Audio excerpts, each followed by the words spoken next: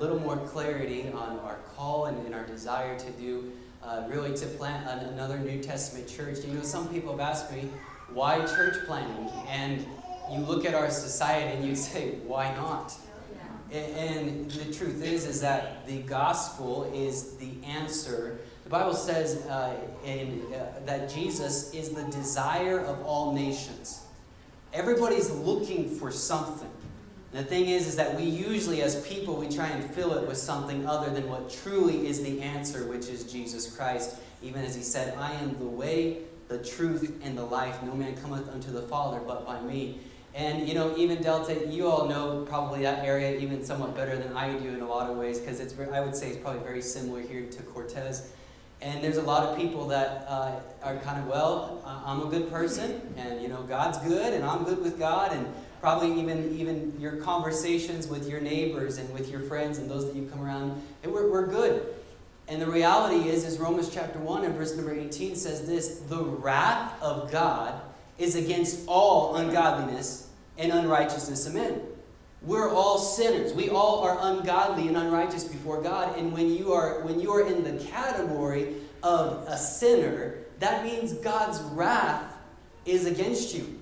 Not, oh, the big man upstairs has my back. Oh, God always takes care of me. Jesus told the Pharisees, he told even the Jews, he said, you're of your father the devil because you do the works of the devil. And the devil likes to deceive people into thinking, well, I'm good with God. God's good with me, I'm good with him. The reality is if you have not believed on Jesus Christ and his blood that he shed on the cross, you're not good with God. In fact, you're the enemy of God. But God's not willing that any should perish, but that all should come to repentance. That's God's desire. And you know, I'm so thankful. Romans chapter 5, verse number 8 says this, but God commended his love toward us, in that while we were yet sinners, what is it? Christ died for us. That he's willing. He loves us so much. So he's made a way. So even though his wrath is against sin and against us as really, even as his enemies, those that have rebelled against him, he's made a way for us to have forgiveness of sins. And I'm thankful for that. And you know, you ask, well, why another church? Why do we need another church? There's lots of churches around. There's lots of churches here. There's lots of churches there. Because not everything that calls itself a church is a church. And just because you say that you are something, it's not just what you say, it's what you do. Jesus said this, if you love me, keep my commandments.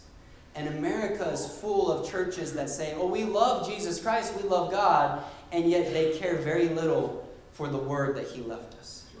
And they care very little for conducting church, even in the way that God has given for us. Jesus Christ said this as well. He said, upon this rock, speaking of himself, I will build my church, and the gates of hell shall not prevail against it. Much of American Christianity that we see today is kind of, well, our society is getting crazy, and people are going crazy, and there's all kinds of things. There's riots going on in Atlanta. When I went through Portland, it was a mess, and it was just, as much as you hear on the news, yeah, it's pretty bad up there. You say, man, these places are terrible, and it seems like our society's falling apart, and it seems like we just can't vote the right person into office, and it's affecting everything, and gas prices are way higher than they were a couple years ago, and we can look at all that, and we see in our society, and we can have this mentality of, well, we just got to kind of hang on until the Lord comes back. Well, in some ways we do, but here's the thing, is that we're not just to hang on, we are to be moving forward. Right. We are to be taking steps as local churches to move forward to do the work that God has called us to do. We're going to see a little more of that today in our passage of Scripture. We're going to be in Haggai chapter 1. So if you could turn there in your Bible to Haggai chapter 1. Haggai is in the Minor Prophets. Easiest way to find that is to go to the book of Matthew and then take a left. And you will find the book of Haggai.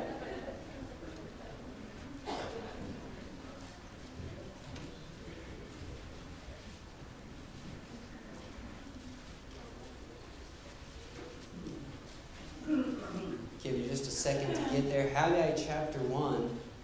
This is a very interesting passage of Scripture, and I love this passage of Scripture because the reality is that every time I read it, every time I preach it, every time I go through it, it steps on my toes. And I hope it'll step on your toes. I hope that you're not just coming to church just to hear a little bit of just enough religion to make you feel a little better about yourself, but then you go back and you live in just the regular way of life. Because the reality is that I don't naturally tend towards the life that God wants me to live. It takes some work. It takes some submission to God. And so naturally, we as human beings, we naturally tend to want to go our own way. But yet God has given us a way that He wants us to live and that we ought to live. He's given us His Word, and if you're saved, He's given you His Holy Spirit to help you. In fact, Ephesians says it this way: walk in the Spirit, and ye shall not fulfill the lust of the flesh. Amen. If you sow to the flesh, you reap corruption. And we have churches full of Christians who are continuing to reap corruption. Why? Because they won't walk in the Spirit. But as we see this here, Haggai is a great book. And so I'd encourage you with this, that if you feel like maybe that if this is stepping on your toes a little bit, we're all in the same boat.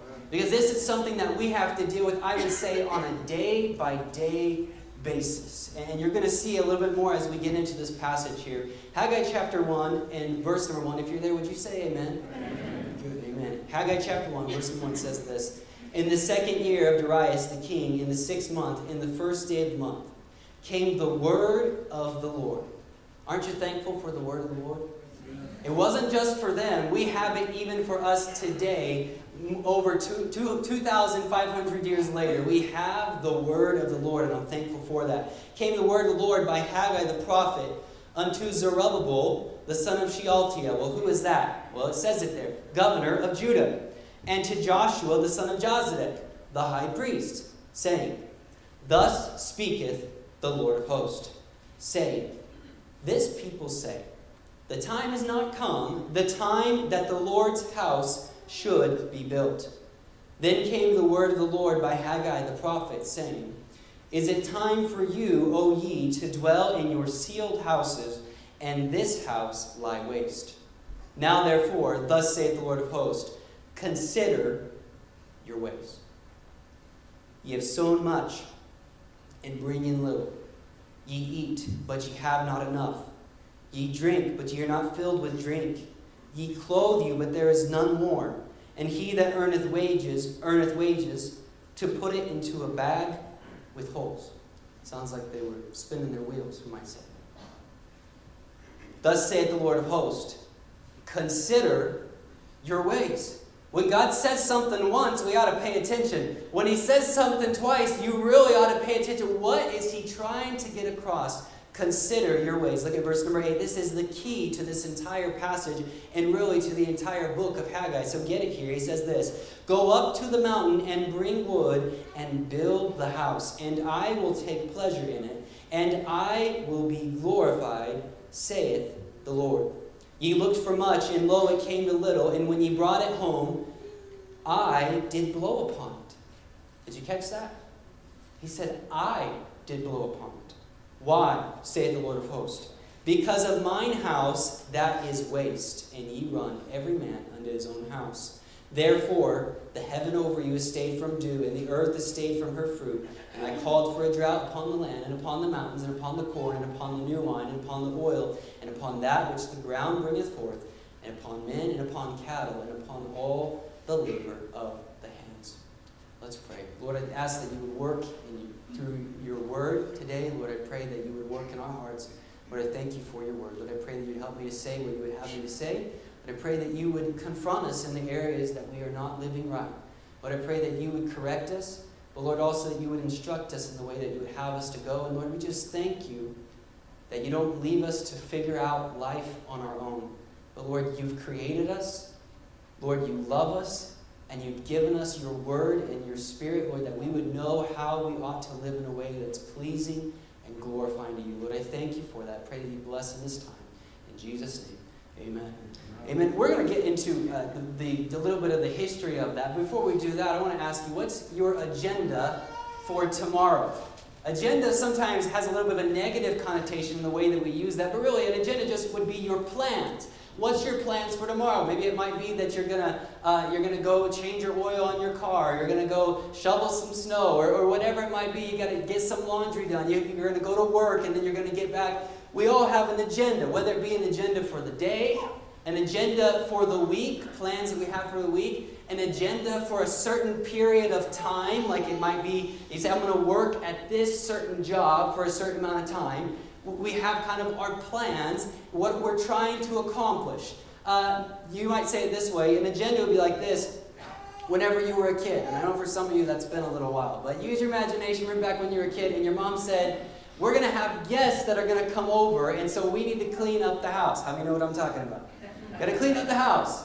And so I want you to get the house clean. And so your mom's agenda for you as the kids, as the family, would be that the house would be clean. Not just that you would go through the actions of cleaning, not that you would just do certain parts, but that the end goal would be accomplished, which would be the house is clean. Your boss has an agenda for you. Usually you could probably sum it up this way.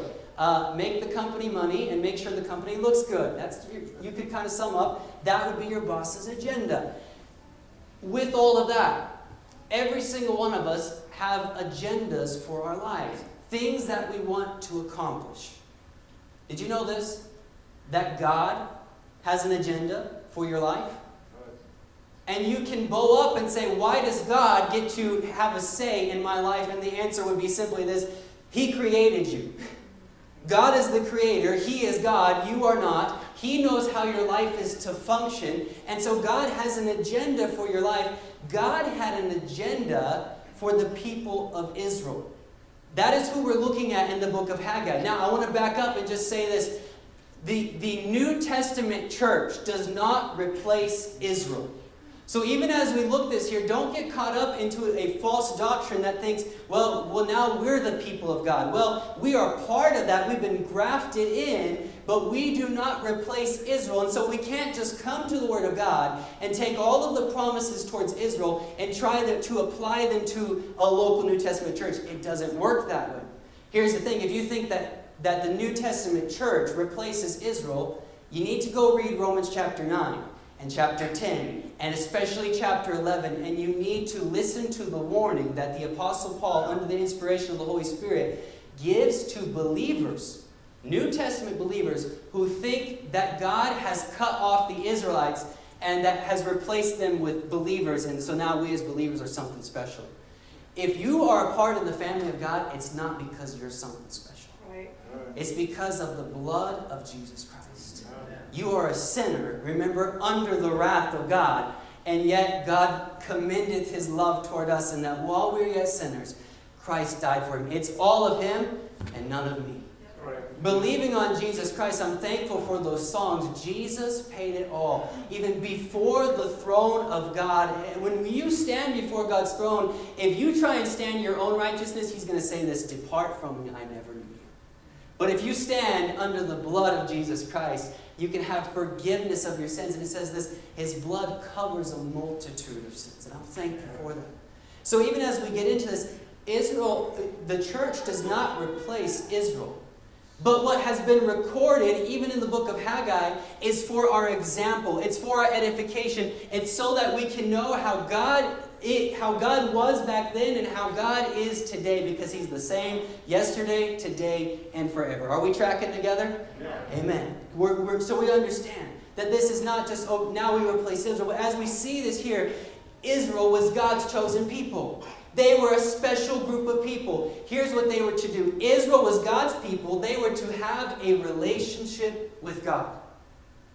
In fact, they were to not only have a relationship with God, just like whenever Moses went up on the Mount Sinai and brought down the 10 Commandments, and God said, if you will keep my law, if you will keep my covenant, then I will bless you. They were to have a relationship with God. But that wasn't their only responsibility, because they were not only to have a relationship with God, they were to represent God to the heathen. You say, who are the heathen? Anybody that doesn't believe in God. That would probably be every single one of us. We didn't believe in God. We didn't trust in God. We weren't following God. And so they were to represent God to the heathen. And with that, here is even the primary way. Let me just mention this. I'm thankful that God isn't just God of one group of people. That God loves the entire world. That God loves every people group, every person. That is God's desire. He doesn't just choose some certain people and then damn the rest to hell. No, He loves the world. And He's not willing that any should perish. And so God's people, the Israelites, they're to have a relationship with God. They're to represent God to the heathen. And one of the primary ways that they would do that would be with the temple. And the temple was a representation of Israel's relationship with God, and then a testimony to the lost, those who didn't know God, of how Israel was going to worship God.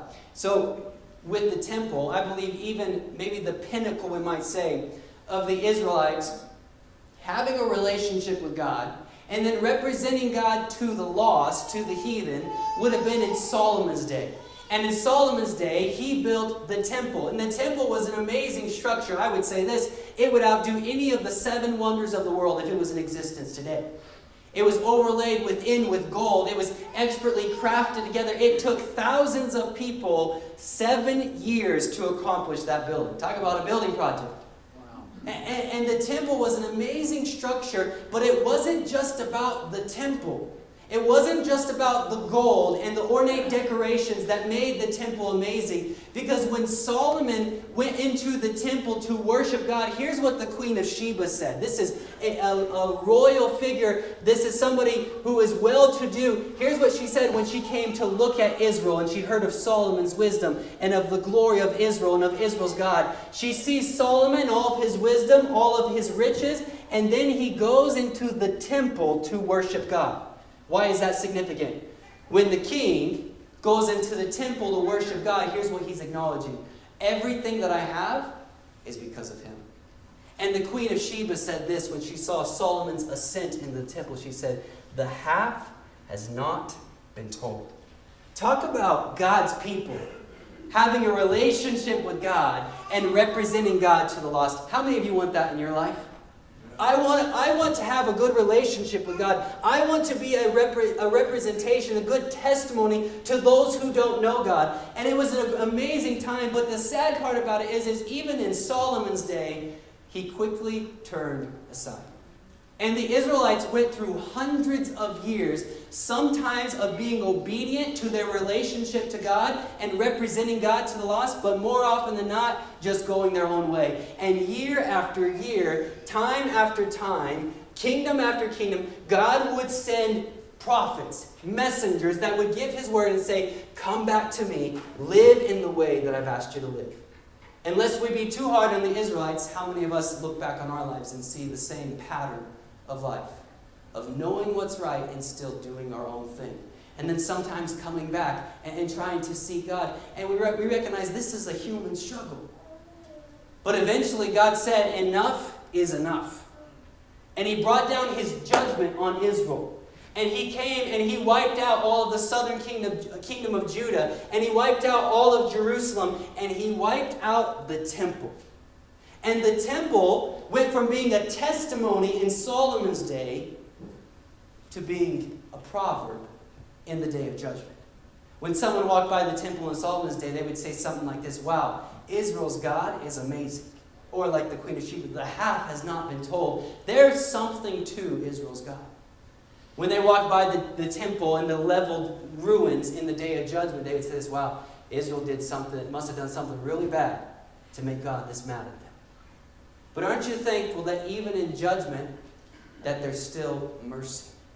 Because God allowed a remnant to be taken captive. They were taken captive, and for 70 years, they were in the land of Babylon. Now, I know some of you are saying, wow, all this history, here's what it does. It helps us to understand what Haggai is trying to accomplish through the inspiration of the Holy Spirit, what he's trying to accomplish. Because if we don't understand this passage and where we're coming to, we're probably not going to understand the truth, the message behind it. And I don't know about you, but I want to hear from God this morning.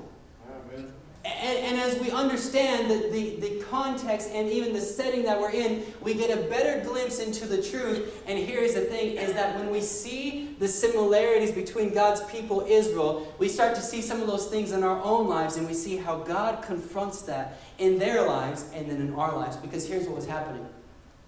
After 70 years, God put it on the heart of Cyrus. That would be the king of really the known world. He would be a world ruler. Cyrus. And he said, whoever is willing of the Israelites, you can go back and you can live in the land of Israel. You can live in the land God promised you, and you can rebuild the temple. Now, unless you just kind of skip over that, that's pretty amazing. When a pagan king says God's people should go back and build God's temple, that would be like our president saying, I want an independent Baptist church in every city in America. Not going to happen, right? That's not on his agenda. But as we see, God is working, and He's bringing His people back for a very specific purpose. And here's what it was to do. They were to get back in the land. And when they get back to the land, it wasn't just to build up their houses. It wasn't just to get their farms going and to get their animals going and to take care of their needs. Here was the primary thing that they were supposed to do when they get back to the land. It was to continue to have a relationship with God and to again take up the mantle of representing God to the lost. They had broken God's covenant. They had failed God. God has brought His judgment upon them, and yet here's what He's doing. He's given them another chance. They didn't deserve it. But He's given them another chance to again take up the mantle of representing God to the lost. And the primary way that was going to be accomplished was the temple needed to be rebuilt. So as they come, they get to the land, and they get started, and they build the foundation. And it's exciting, and they're excited, but don't you know, anytime you try and do something for God, whether it be as an individual or whether it be corporately, there's always opposition.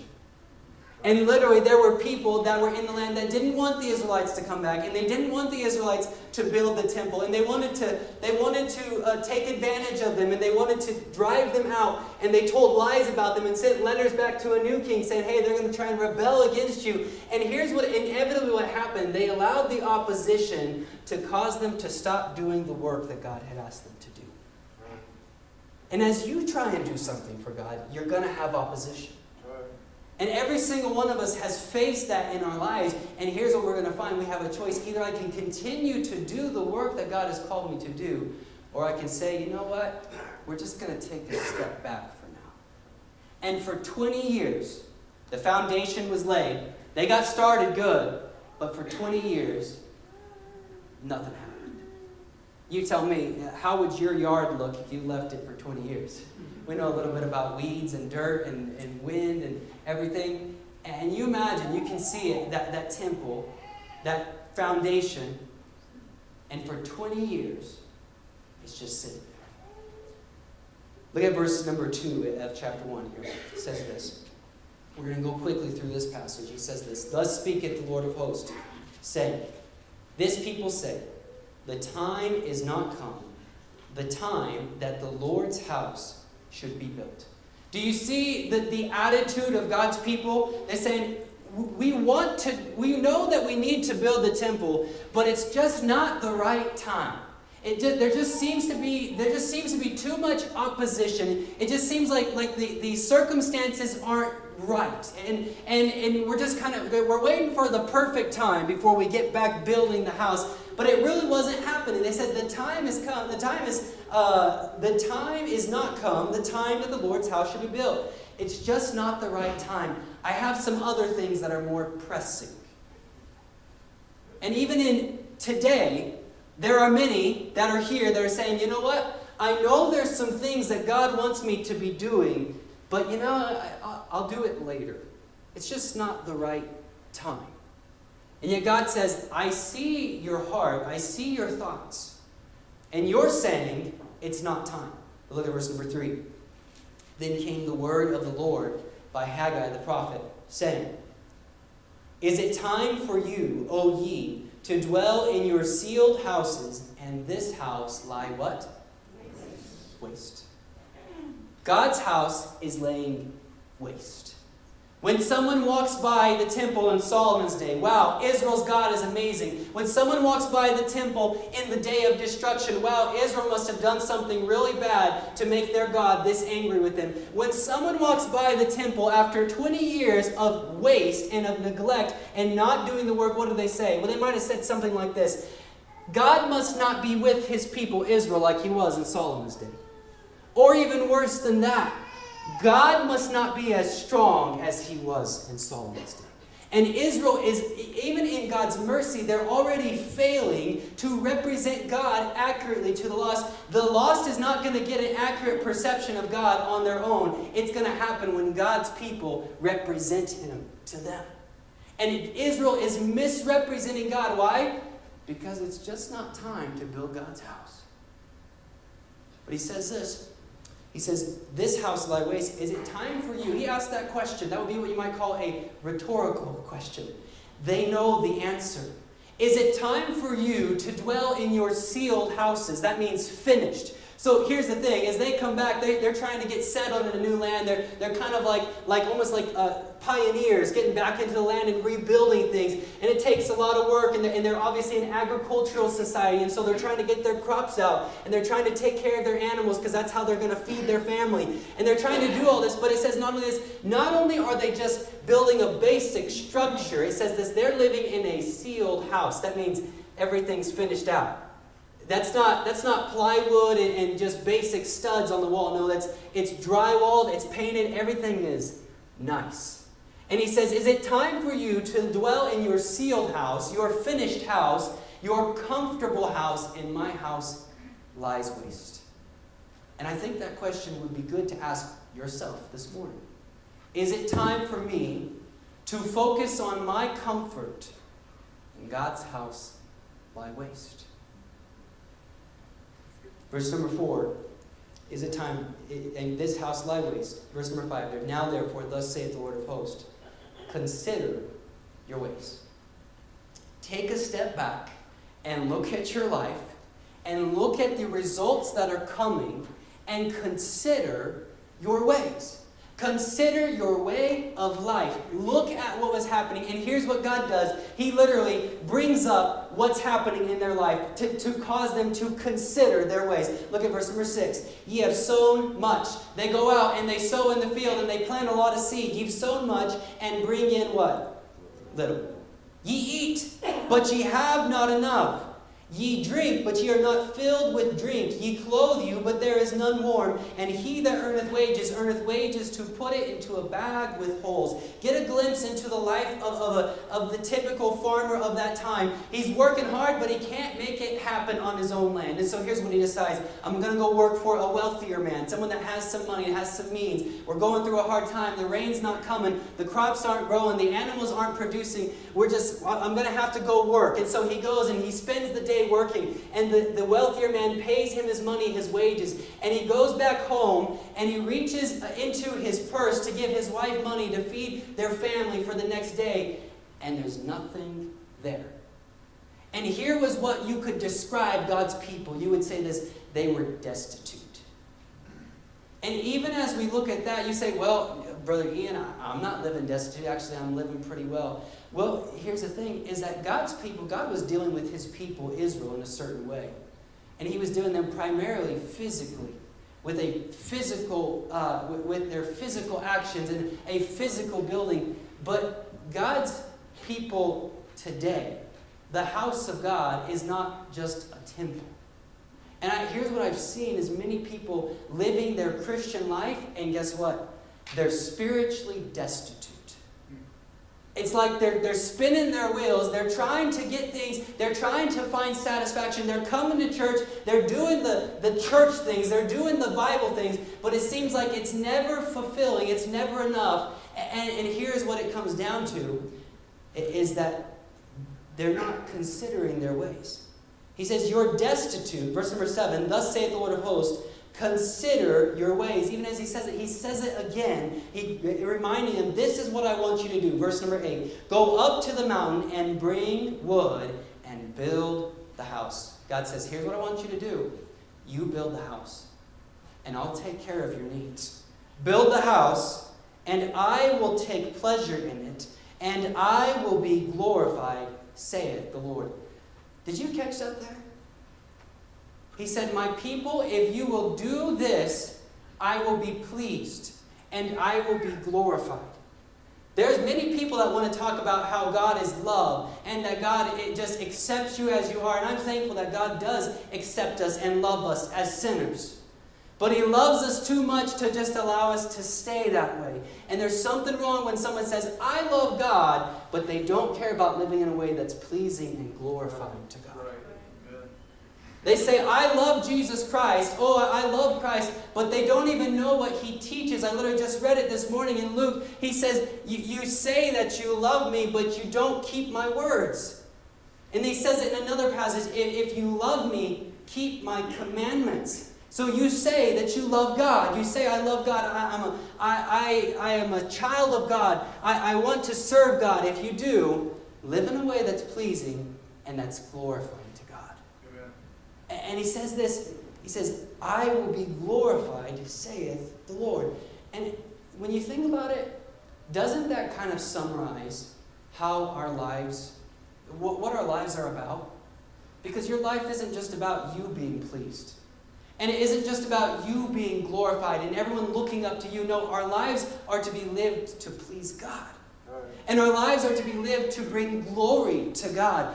And we're going to come back to that in just a second. But look at verse number 9. Ye looked for much, and lo, it came to little.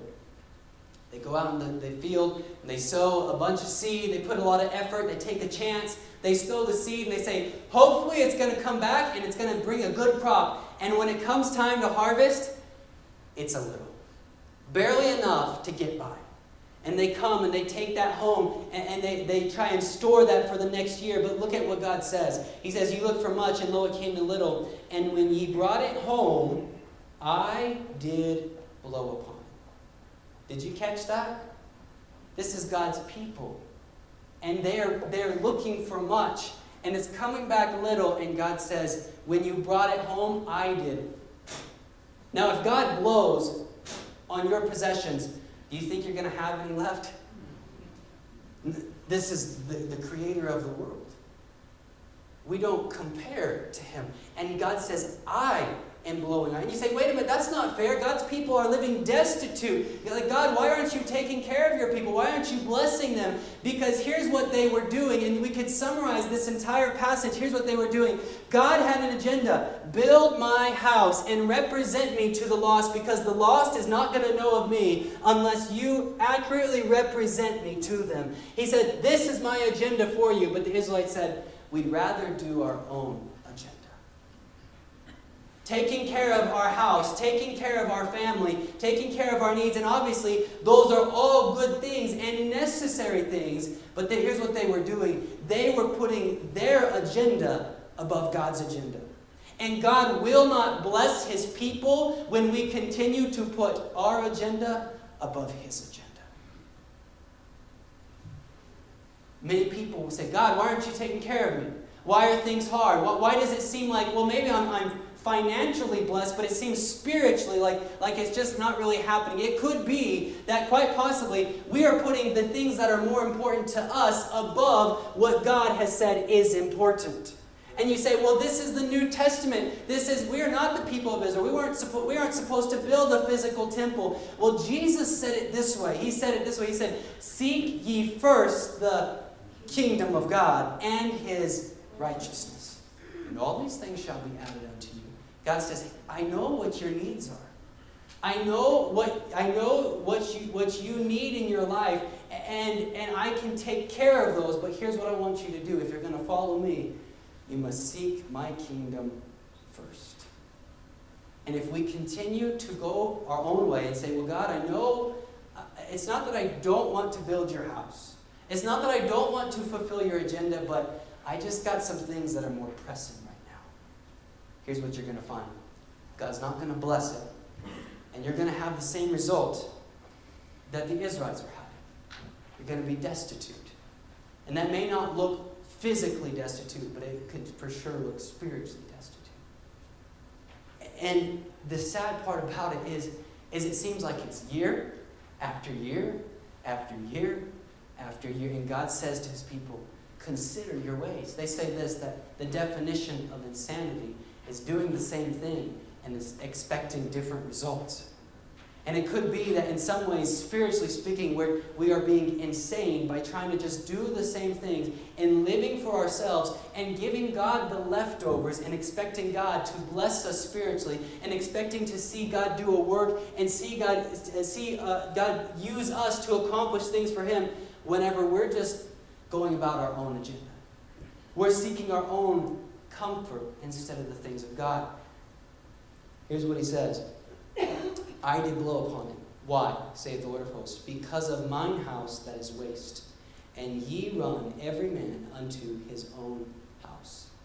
And then he says, therefore the heaven over you is stayed from dew, and the earth stayed from her fruit. And he goes through every area of their lives, and he says, look, I am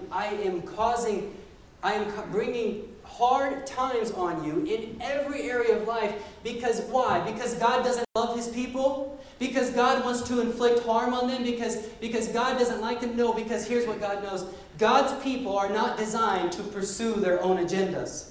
And as long as they're pursuing their own agendas, you sow to the flesh, you reap what? Corruption. The wages of sin is what? Death.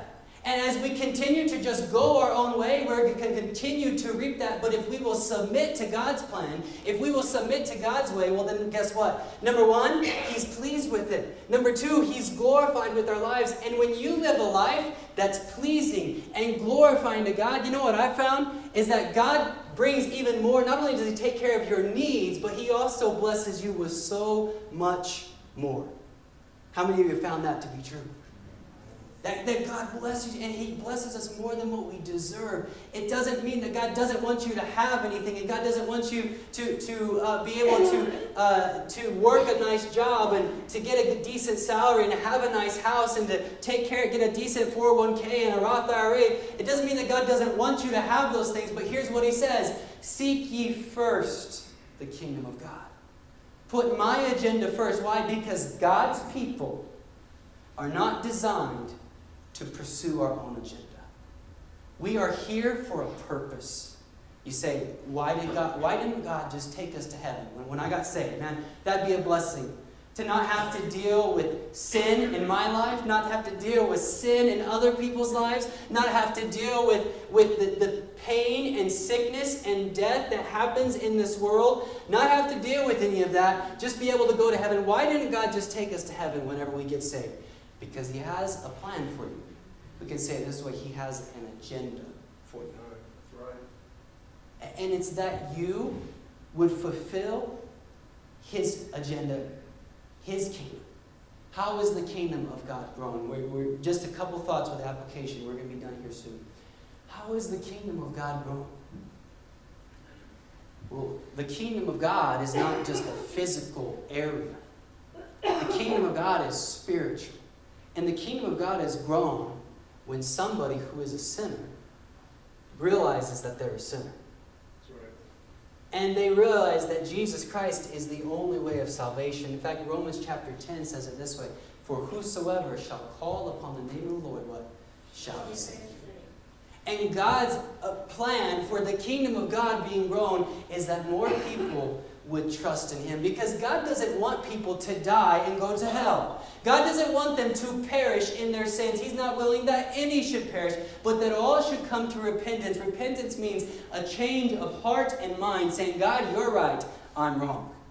And believing on Him, for whosoever shall call upon the name of the Lord shall be saved. How then shall they call upon Him of whom they have not believed? How then should it's not just a prayer. We'll just say the magic prayer. No, it means true belief in your heart. How then shall they believe in Him of whom they have not heard? How shall they hear without a what? A preacher. You say, well, that's pastor's job. No, that's every single believer's responsibility to tell your friends, to tell your neighbors, to tell your family the message of salvation, because they cannot believe on Jesus Christ if they have not accurately heard the gospel. That's right. Amen. And God's plan for His kingdom to grow is for believers to be busy about His agenda. Now here's the thing, the Great Commission. I think many of you would know. He say, all power is given unto me in heaven and earth. This is Jesus Christ speaking. He says, I have all power. And then He says, go ye therefore and teach all nations, baptizing them in the name of the Father and of the Son and of the Holy Ghost, teaching them to observe all things whatsoever I have commanded you. He's given that not just to individuals. He's given it to the local New Testament church. Can we say it this way? The local church is God's vehicle for seeing the kingdom of God grow. And so as you get plugged in at your local church, here's what we see, is that God doesn't expect us to go and build just a physical building. Although a place to meet is sure a blessing. Am I right? It's nice to have heating in the winter and have air conditioning in the summer. And it's nice to have room to sit down comfortably. That way you can listen. Not too comfortably because you don't want to fall asleep, right? But comfortably where you can listen and you can hear the Word of God. It's a blessing to have this. And as you have more people, you need a place to meet. But it isn't just about the physical building. It isn't just about the building program. Well, we need a bigger building for more people. Here's what it's about. It's about people being added to the body of Christ. In fact, the New Testament speaks of the body of Christ, the local New Testament church, as a building. He even says it this way in 1 Corinthians, you are the temple of God. And God's agenda for you, if you are a born-again believer, God's agenda for you is that you would be involved in a local New Testament church. Why? To do what a local New Testament church is called to do. A New Testament church is not just a social club. A New Testament church is not just we come Sunday morning and that's good enough. It is a place to be encouraged and equipped from the Word of God to go out and do the work of God. Amen. And he says it, seek ye first the kingdom of God. And we can play religion.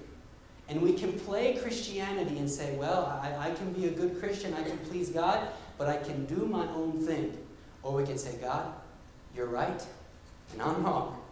And I'm going to submit to your agenda first. And I'm going to trust that if I will seek your kingdom first, that you'll take care of my needs. And you'll take care of my wants. And even with that, man, God blesses us so much more. This isn't just you can't ever do anything that you enjoy or you can't ever do anything fun. No, it just says, put God's kingdom first. My life is not just about, I go to work, so I can take care of my family, so I can have a little bit of savings, so I can have a nice house, and I can get a decent retirement. No, my life is about living a life that is having a good relationship with God and representing God to those who don't know Him. Amen. And how are they going to get saved? How are they going to believe on Jesus Christ if they don't hear the gospel? With that, look at verse number 12, and look at the Israelites and how they respond. Then Zerubbabel, the son of Shealtiel, and Joshua, the son of Jozadak, the high priest, with all the remnant of the people, what's that word there? Obeyed the voice of the Lord. That's the only appropriate response. When God confronts us in our hearts, that's the only appropriate response. God, you're right. I'm wrong. I'm going to do what you've asked me to do. They obeyed the voice of the Lord their God. They take a step of obedience, of faith, and they obey as the words of Haggai the prophet, as the Lord their God had sent him. And the people did fear before the Lord. You know what's amazing? And we're just going to go through this quickly. But as God's people obey, you know what gets adjusted? Their view of God. Because in this time before, when God's house is lying waste and they're destitute, you know what they might have been saying? God, I thought you were supposed to be with us. God, I thought you were supposed to bless us. Why did you bring us back to this land if you weren't going to take care of our needs? Why are we living destitute? God, you're not as good as what you say you are. And their view of God probably got a little askew. And yet, here's what happens. When they step out in obedience, their view of God gets right back in line. And they feared him, and it means a reverential fear. Verse number 13, then spake Haggai, the Lord's messenger, in the Lord's message unto the people, saying, I am with you, saith the Lord. You can accomplish so much more with the presence of God than you ever could relying on your own power. But it only happens when we put God's agenda first. And he's verse number 14. And the Lord stirred up the spirit of Zerubbabel, the son of Shealtiel, governor of Judah, and the spirit of Joshua, the son of Jozadak, the high priest, and the spirit of all the remnant of the people. And they came and did work in the house of the Lord of hosts, their God. It's just not the right time to build God's house. I'm just not feeling it right now. You might say it this way even today. It's just not, I'm just not feeling, I know what I should be doing. I know that there's some areas that I should be seeking God first. I know that I should be getting up in the morning and reading my Bible. I know that I should be studying God's Word so that I can tell my neighbor about the gospel and I'm ready to tell them. And I know that I should come and be involved and I should be giving to the things of church and I should be giving to missions. I know that I should be involved, but I'm just not feeling it. As they step out in obedience, their view of God is getting corrected. It's getting the right view of God. And they step out in that obedience and faith, and then guess what happens? God stirs up their spirit to do the work that He's called them. You say, I'm not feeling it right now. If you step out in obedience and say, God, you're right, you see God step into your life and say, I'm going to stir you up about my agenda. And then you can be excited because what truly lasts? Do our houses, do they truly last? Does everything, our jobs, is there any guarantee that you're going to have a job tomorrow? Is there any guarantee that you're going to have the money that's going to have the same value that it had a year ago? There's no guarantee, but you know what is eternal? The souls of mankind. And that's why Jesus said, seek ye first the kingdom of God. Because what does it profit a man if he gain the whole world and lose his own soul? This is what our lives are about. And here's what we see. God's people, the Israelites, they were destitute and empty because they were putting their agenda above God's agenda. And I would encourage you with this today. Put God's agenda first. Turn over to Ephesians chapter 3 and verse number 20. We're going to be done. Ephesians chapter 3 and verse number 20. With the thought of living in a way that's pleasing to God and bringing glory to God. Look at Ephesians chapter 3 and verse number 20. It says this, now unto Him that is able to do exceeding abundantly above all that we ask or think, according to the power that worketh in us. God still wants to do a work in this church. It says, unto Him be glory in the what? Church. By Christ Jesus throughout all ages. World without end. Amen. God's plan is still the same. Are you going to put God's agenda first? Let's have every head bowed, every eye closed. Let's stand together this morning as we have a time of invitation. Lord, I just ask that you would work in our hearts. Lord, I know that you have been, Lord. So often it's easy day by day, Lord, to be focused on our own desires. Lord, so focused on our own agenda, Lord, that we ignore what you called us to do. But Lord, that as we seek your kingdom first, Lord, things get in their proper perspective. Things get in the right order, Lord, and you can bless that. Lord, we still have to live in this world. We still have to work jobs and take care of our families and enjoy life. And Lord, I'm thankful that those gifts do come from you. But Lord, those ought to never take the place of our responsibility to you. And Lord, getting things back in their proper order. Lord, I just pray, Lord, that if there is anyone here this morning that has not submitted to you, Lord, in the area of salvation, Lord, that they're still trusting in themselves, or that they still think that they can figure out life, Lord, that they would trust you, that they would believe on your Son. They would trust you for salvation, Lord, in the blood that you shed on the cross. Lord, I just pray that you would help believers, Lord, that they would be submitted, and Lord, that you would do a work in the hearts of this church family. Lord, that they would step out in faith, and Lord, that you would see more people in this area come to know you, and the kingdom of God would be grown in this area. And Lord, that the blessings that would come of that, Lord, as a nation is obedient to you, as a community is submitted to you. Lord, just pray that you would do that work. But Lord, we know that it has to start in the house of God. We just pray that you would be in this invitation time. In Jesus' name, amen. If God spoke into your heart as the piano begins to play, if God spoke in your heart, I encourage you to either there in your seat or maybe come here to the altar and do business with the Lord. Maybe it could be that you have been getting things out of order. You've been so focused on your life, your things that you're trying to accomplish, you haven't given any thought to what God expects of you. If God's worked in your heart, I think it's only appropriate to respond. Take some time, even right now. They're standing, they're kneeling, coming forward, that you would respond to the Lord. Because He truly does know how our lives ought to be lived. get our lives in line with Him, we can have not only living in a way that's pleasing and glorifying, but God blesses it. And a blessed life is far greater than trying to make everything happen in our own power. As God's worked in your heart, I encourage you, do business with Him this morning.